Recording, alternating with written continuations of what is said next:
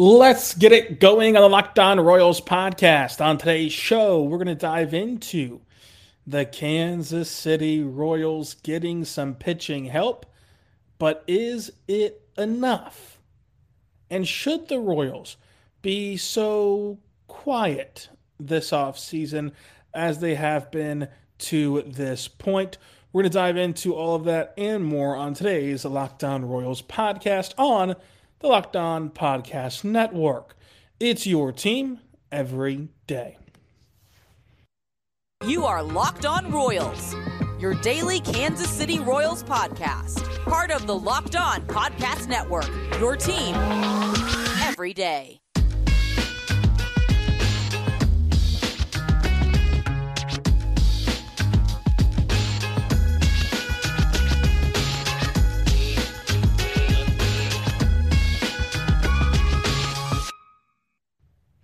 On today's Locked On Royals podcast on the Locked On Podcast Network, your team every day.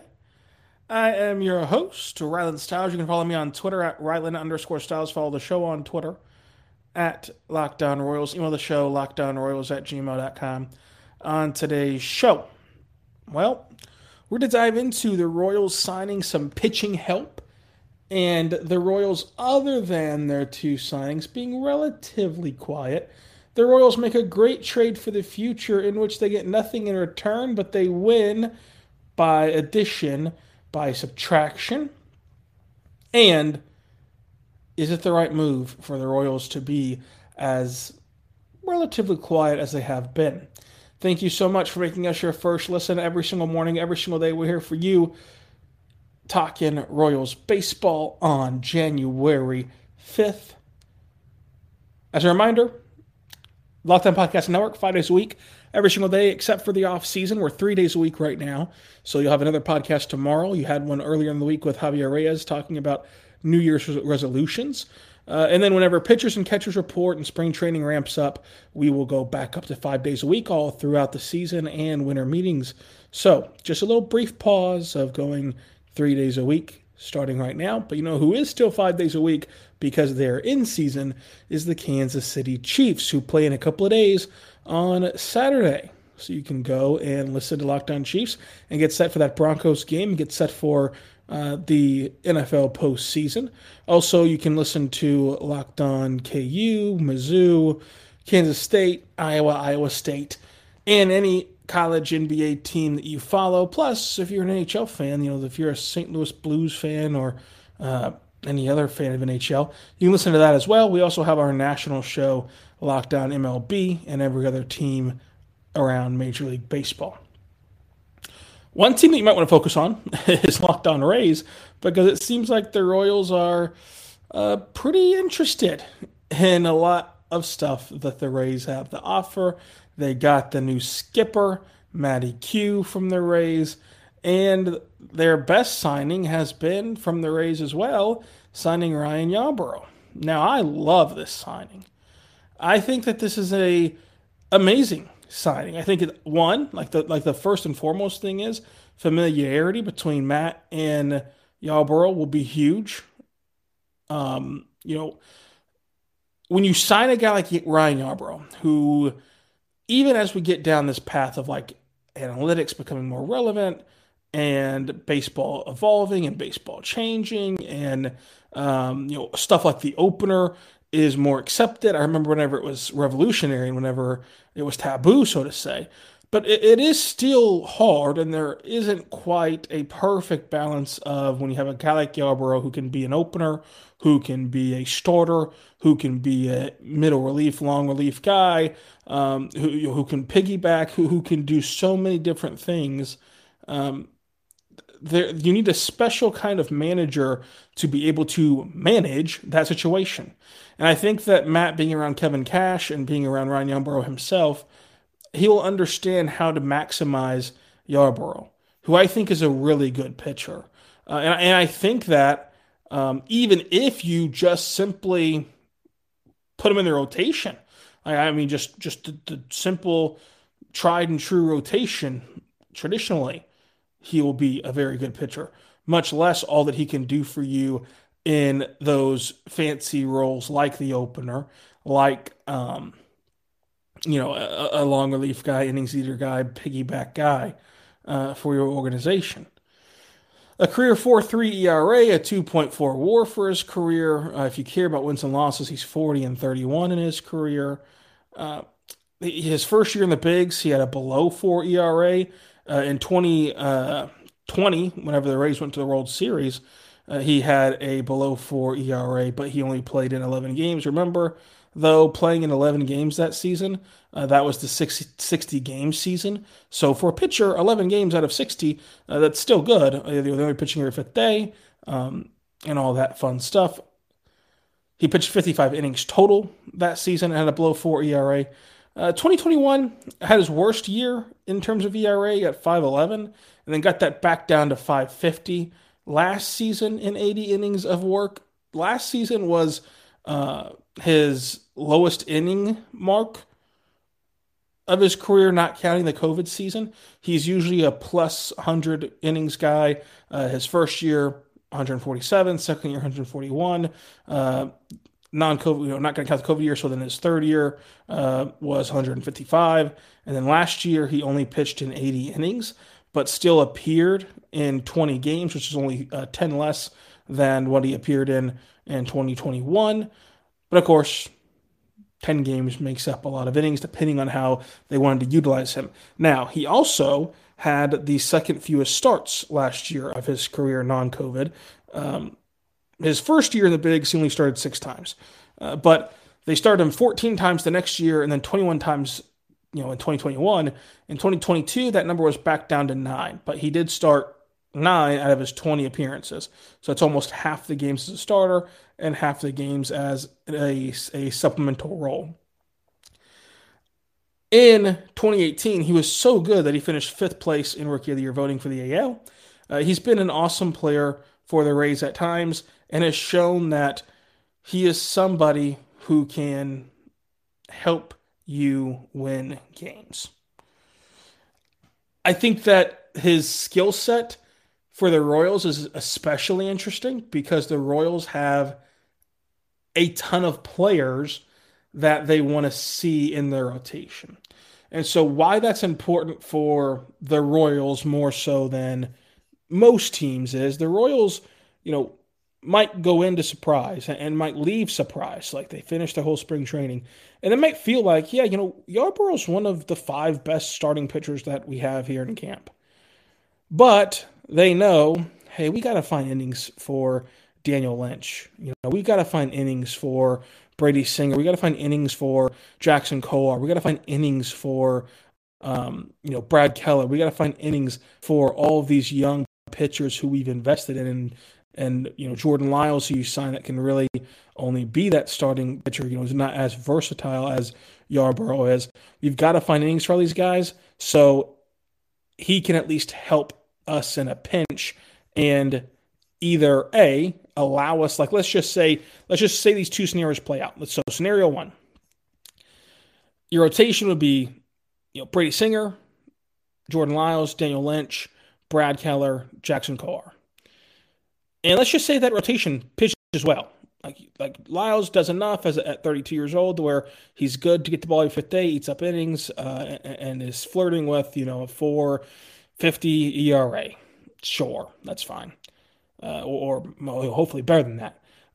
Brady Singer is still electric. He picks up right where he left off at the end of last year from June on, and he is, looking like an incredibly promising young pitcher at 26 years old. That's great. Okay, keep those 2. And then let's say that Brad Keller turns his career back around because he's shown you glimpses of promise, and he's only 27 years old. So he's pitching really good, and we want to keep him in that rotation. And then let's say Daniel Lynch and Jackson Kowar, they just somehow figure it out. Well, if that all happens and you can't find room for Yarborough, that's fine. Because then he can be used in his multitude of roles. He can be used as a bullpen arm. He can be used as an opener. Let's say that Jackson Kowar is in a scenario where, hey, we're finally getting something out of Jackson Kowar. Finally. But especially whenever you look at his lines, it's good that he's finally producing, but if he could just get past the second inning, he's not giving up a run. He's only giving up runs in the first and the second inning. let's try to use Yarbrough in the first and second inning, and then go to Kolar and see if that can make him give up no runs. Something like that might happen to where Yarbrough can be used in that role. So that's option one, and that's what I think should be the goal for Kansas City, is to eventually have their rotation be chock full of the youngsters and Lyles. And we're not even factoring Asa Lacy into this because God knows that no one knows what's going on with Asa Lacy. But nonetheless, like that is the goal I would imagine. But there's also a second option where Yarbrough is just used in that traditional rotation, and we'll talk about that coming up. But first, I want to tell you right now about good friends over at BetOnline, folks. BetOnline is your number one source for sports betting info, stats, news, and analysis. Get the latest odds, trends for every professional and amateur sport league out there, from pro and college football, pro and college basketball, NHL, boxing, UFC, MMA, baseball, soccer, all that fun stuff, even esports, and so much more. They have what you need with the latest news, breakdown, and analysis, including podcast over at BetOnline as well. Always the latest and easiest way to bet on everything that you want to. So head over to the website today and even use your mobile device to get started. BetOnline is where the game starts. And my personal favorite part about BetOnline, not only is it a great way to bet, and you can bet on more traditional things like spread, over, under, all that fun stuff. I especially love the, let's call it, interesting props. For example, there's one like who will win the World Baseball Classic. Like just going into my World Baseball Classic consumption with knowing who, the first, second, third, fourth favorites are to win, lets me prepare for what teams I want to seek out to watch during the World Baseball Classic. They also have things like where X player's next landing spot will be, or who is the favorite to win the World Series. Like, what team am I kind of undervaluing that Vegas is overvaluing? I like to see stuff like that, and you can too over at BetOnline. BetOnline is where the game starts.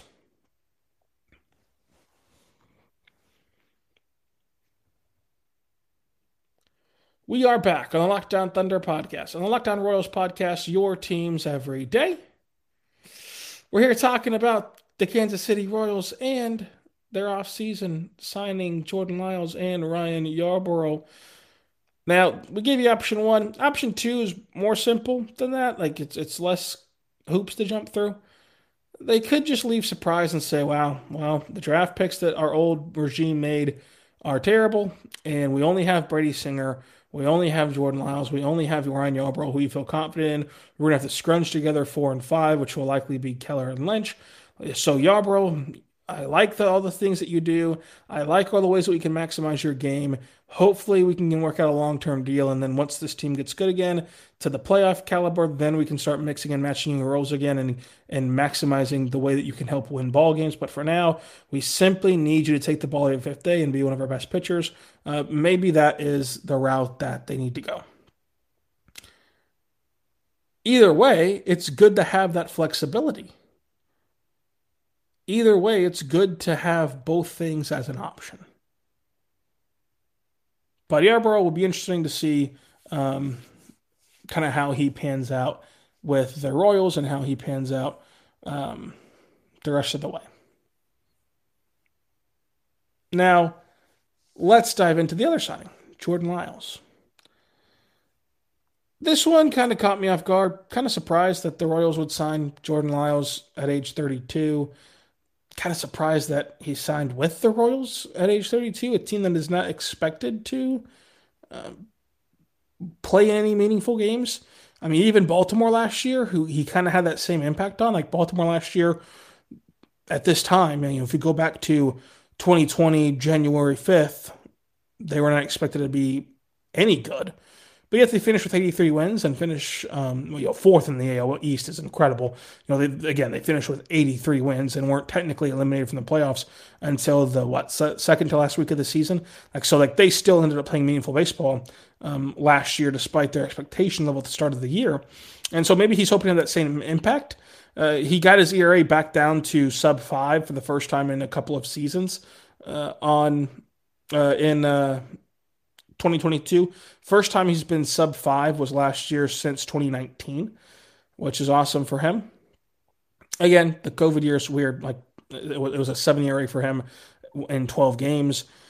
You don't have the same leash to flatten out a 7 ERA whenever you only play 12 games compared to 32, which you played in last season. Starting 32 games last season allowed you to flatten out that ERA more so than just if you had stacked upon 3, 4 bad starts out of the 12, your ERA is inflated. So it's hard to count 2020, but still, that's the stat. It's his first time with a sub 5 ERA since 2019, which happened last season, which is great. It's not often that he's had a sub 5 ERA in his career.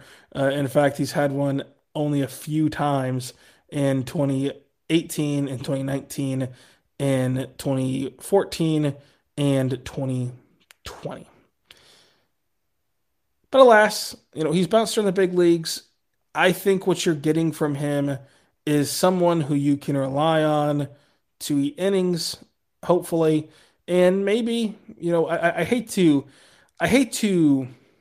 how do I put it, cast this on people in the sense of it's easy to sit here and go, oh, he's 32, so he'll help the young players. We don't know. Like, we're not in the clubhouse. We're not on the field during batting practice. Like, we don't know if Jordan Lyles is actually wanting to help or wanting to be a mentor to guys. It's just a nice thing to say. It's just a fun thing to say to make us feel better about the signing. But if he can help the young pitching staff in any way, that's awesome. And maybe the way that he helps the pitching staff isn't some miraculous speech or tricks of the trade or whatever. Maybe the way that he helps the pitching staff is simply by pitching and eating innings and not having to go deep into the young bullpen every single night. And so every fifth day you can take a beat and you can kind of get things back in order, so to say, get your house back in order. Who knows? But I'm not going to complain about the Royals trying to get pitching whenever they desperately need pitching, no matter who it is. And let's face it, Jordan Lyles is not the flashy name, but what flashy name could you have convinced to join a Royals squad that is not projected to be a playoff team? It has to be the perfect combination of a player for that to happen. You're not going to convince the best of the best. They know that they're worth, and they can either go get a massive contract that you can afford to pay them, or they can go play for a contender, which you're not at that point in your rebuild yet. And if you're having to take on guys that are expected to get 1-year deals, so you look around and go, well, how did so and so sign for only 1 year? You could have made that offer. Well, yeah, you can make any offer. The problem isn't making the offer. The problem is getting them to sign it, right? Anyone can take the reservations. The part of the reservation is holding it that matters. Same thing here. There's been pitchers who are better than Jordan Lyles who have signed 1-year deals. But the point of the matter is they are signing 1-year deals, and if you are in a position in your career where you need to sign a 1-year deal and bounce back, or teams want you to bounce back from a bad year or a bad injury, or want you to prove it to them that you can still play. If you're in that point, would you rather play 1 year in Kansas City for a team that's not going to play meaningful baseball in all likelihood, or play 1 year for a team that can actually win a lot of games and put you in a better position? And so with the options that the Royals had, this was their shot. This was their guy. Corey Kluber, for example, signed a 1-year deal. Okay, Lyles and Kluber is a bit of a toss-up. Who really cares at that point? That's kind of the point. Wade Miley, you got the 1-year deal guy. It's Wade Miley, it's Corey Kluber, it's Rich Hill, it's Noah Syndergaard, who's a flashier name. It's Matt Boyd. You got the 1 year. You got the 1-year guys. And Yarborough's a better 1-year guy than Lyles is. And there's still guys out there. Dylan Bundy's out there. Heck, Chris Archer's still hanging around. And we'll see. We'll see how this goes for the Royals. But I don't blame them for bringing in 2 guys. I think that these 2 guys can, at the very least, eat innings which they're going to need. And at the very best, they can have a bounce back year playing in a bigger stadium, playing with what should be a nice Royals defense, and what should allow them to both benefit from those things and help them out. We'll talk more about the offseason that was and if the Royals are right for standing pat coming up. But first, I want to say our good friends over at the Locked On MLB Podcast. Locked On MLB Podcast is the national perspective on all of baseball from our good friend Paul Francis Sullivan, but you can call him Sully. Also, the Locked On Prospects Podcast has you covered for the national scene of prospects. Who's the next rising star? Lindsey Crosby has you set over there as well. Now, let's dive into the Royals offseason as a whole, which we will do more of on Friday, January 6th. But for today, January 5th, we'll talk one last transactional move that they did make. And then tomorrow, we'll talk about moves that they maybe didn't make that I think might actually be good for them. So the one move that they did make, which I really like, so I've liked both of the signings so far, and I love this trade. And this trade is of no consequence. It does not matter at all to the average baseball fan. But to Royals fans, it will matter. It is that Ryan O'Hearn is no longer a part of the Royals organization. He has been traded to the Baltimore Orioles, and the return is nothing, and it's a happy nothing. Like, thank the Lord that the Royals got nothing for Ryan O'Hearn, that he is just gone in Baltimore. I think that this is a bigger deal for Royals fans than it is for the Royals. It's just kind of like a, thank you. Thank you. He was DFA'd. He got traded for cash considerations. It's over. And again, the reason I say it's a bigger deal for the Royals fans than actually the Royals is, we were casting upon this new regime, this new front office, this new managerial staff. We were casting upon them our old broken up, cut up wounds of playing Ryan O'Hearn over Nick Pratto, over Vinny Pasquantino, over young players, and just shoehorning in Ryan O'Hearn to a lineup whenever we know Ryan O'Hearn is not any good and is not a part of the future. It's not a part of the contention of the Royals in the future. We don't know if this regime would have done that. We don't know if this regime also agreed with us that was a stupid plan last year. Like, we have no idea. But to not even give them the option, to not even give that regime the option to side with Dayton Moore is a great thing, is a sigh of relief for all of us in Royals land. But let me know what you think of the Royals signings. And I want to talk tomorrow on Friday about the Royals standing pat and the Royals, not really having a loud, splashy move, and why I think that that's the right thing for Kansas City. Why I think that them standing pat is the best option for them. So we'll talk about that all coming up on tomorrow's show. Until then, subscribe for free across all podcasting platforms so you never miss an episode. And be good to one another.